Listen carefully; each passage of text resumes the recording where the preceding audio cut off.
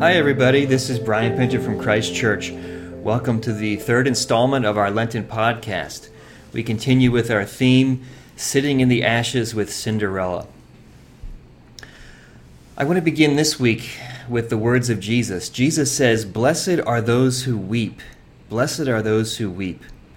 This week, I'd like to explore what our grief work does. What is happening in our soul when we decide to enter into this process, when we enter into grieving?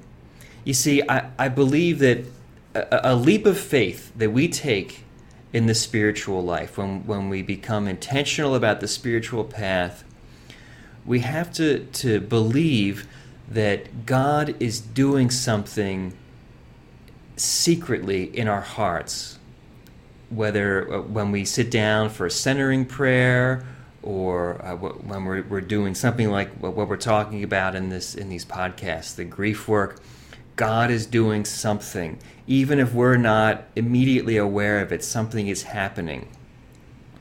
God is working secretly in our hearts, and it might not even be any of our business what God is doing, but we trust that when we show up, when we say yes, when we intentionally focus, when we sit down, or whatever we do to do this work, to do this prayer, that God is doing something there. The tears of grief, and that's the symbol I want to use this week from our Cinderella story. The tears of grief are watering something in our soul, and that is allowing something to sprout. Something grows from that. And what's sprouting is a transformed heart. What's sprouting is the transformed pain that we're sitting in into something that's life-giving and not death-dealing. One of the most powerful symbols for me in Christianity is Jesus after the resurrection.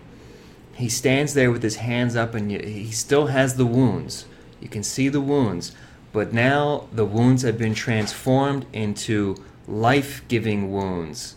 And they're not death-dealing anymore, but they're life-giving. And God is doing that within us too when we do our grief work. Let's pick up with the text of our Cinderella story. It goes like this. One day it happened that the father was going to the fair, and he asked his two stepdaughters what he should bring back for them. "Beautiful dresses," said the one. "Pearls and jewels," said the other. "And you, Cinderella," he said, "what do you want?" "Father, break off for me the first twig that brushes against your hat on your way home." So he bought beautiful dresses, pearls, and jewels for his two stepdaughters. On his way home, as he was riding through a green thicket, a hazel twig brushed against him and knocked off his hat. Then he broke off the twig and took it with him. Arriving home, he gave his stepdaughters the things that they had asked for, and he gave Cinderella the twig from the hazel bush. Cinderella thanked him, went to her mother's grave, and planted the branch on it. She wept so much that her tears fell upon it and watered it. It grew and became a beautiful tree. Cinderella went to this tree 3 times every day, and beneath it she wept and prayed. A white bird came to the tree every time, and whenever she expressed a wish, the bird would throw down to her what she had wished for. I'd like to focus on the symbolism of Cinderella's tears watering the soil and a beautiful tree growing from that. You see, when we intentionally enter our woundedness and face the pain that we're carrying, we acknowledge our limitations. We acknowledge our powerlessness. It's a way of saying we can't pretend that everything is okay, because it's not okay. It's not okay. So we allow ourselves to become vulnerable.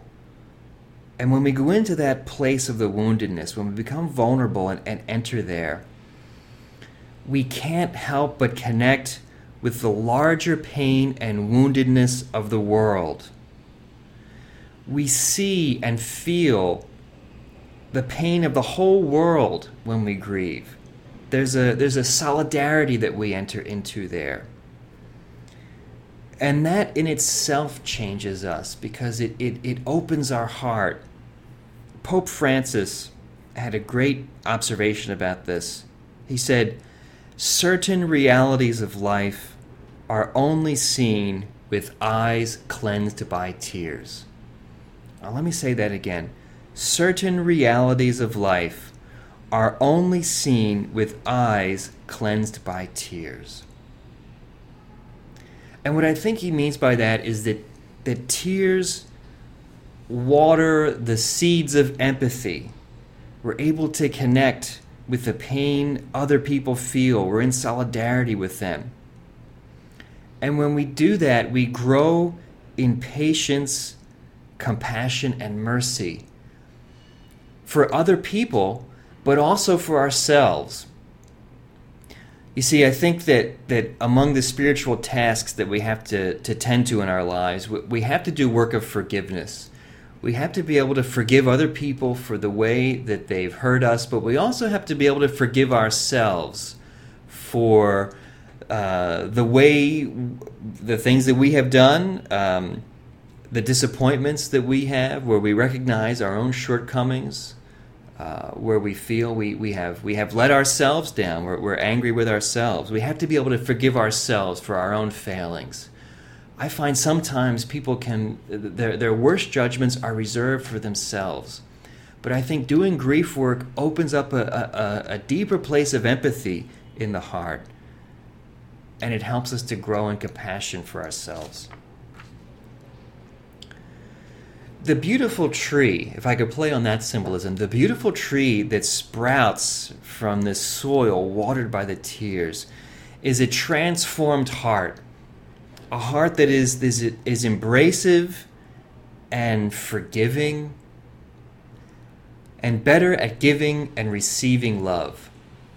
I think we recognize this in people when we see truly holy people, and oftentimes they're truly holy old people. They're true elder sages. I think of people like Mother Teresa and Pope John the 23rd.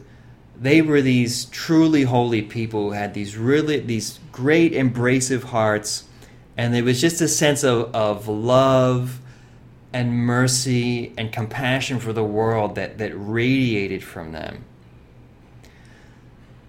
Those people have the heart of Jesus, and that's what we're all called to. That's one of the calls of discipleship, is to grow into the heart of Jesus. Paul talks about this in Galatians, where he says, and I'm paraphrasing, he says, "It's no longer I, but Christ who lives in me." Meaning that he now has the heart of Jesus. And the heart of Jesus is one that is compassionate and merciful and loving. We look at where Jesus weeps in Scripture. Jesus weeps over Jerusalem. Jesus weeps at the death of his friend Lazarus. And there are many instances where someone comes to Jesus for help. They're looking for healing. And when Jesus sees them, the text says he was moved with pity deep in his stomach, in the pit of his stomach. Actually, literally in the Greek, it says he could feel it in his bowels. The ancient people thought that was sort of the seat of compassion. It's somewhere deep in your belly that you feel compassion and mercy and pity for people. So that beautiful tree that grows from that is the heart of Jesus. Just as a note here, something that I have found helpful in my own spiritual journey is a little prayer, and you can say this prayer anytime, but I think it's especially relevant to our grief work that we're reflecting on during the season of Lent. You say this prayer: Jesus, make me feel the way you feel. Jesus, make me feel the way you feel. And when Jesus answers your prayer, I think you're going to be really surprised. So when we grieve, we turn the pain over to God to be transformed. We acknowledge that we're hurting, that we're powerless, that we've come to the edge of our own resources, and we say, God, I need your help with this. And we put it in God's hands. And God transforms it and sends that energy back to us, and it comes to us as empathy, compassion, wisdom, forgiveness, mercy, and love. And those mellowed hearts are what we send out to the world. And as I said, we know people who have those kinds of hearts. We know them when we meet them. Now, something else I think that's worth saying, grieving doesn't lead to amnesia. It doesn't mean that we forget the pain. But what we're not doing is sending the pain back into the world as poison. We're not transmitting all of our unresolved stuff to other people. And I think we talked about that last week. One of the dangers is that pain that's not transformed will be transmitted. A great symbol of transforming pain is Jesus on the cross. He doesn't retransmit all that hatred, anger, and scapegoating, but he receives it and he sends it back to the world as love and forgiveness. Weeping, grieving, tears, that slowly transforms our heart into the heart of Jesus. This is an essential part of the journey toward living from the Christ consciousness. That's what Paul was talking about. So I leave you with this thought.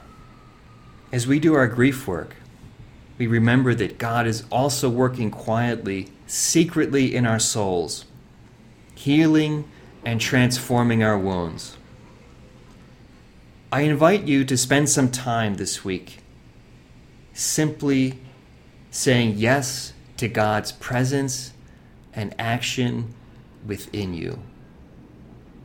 And with that, we go into meditation.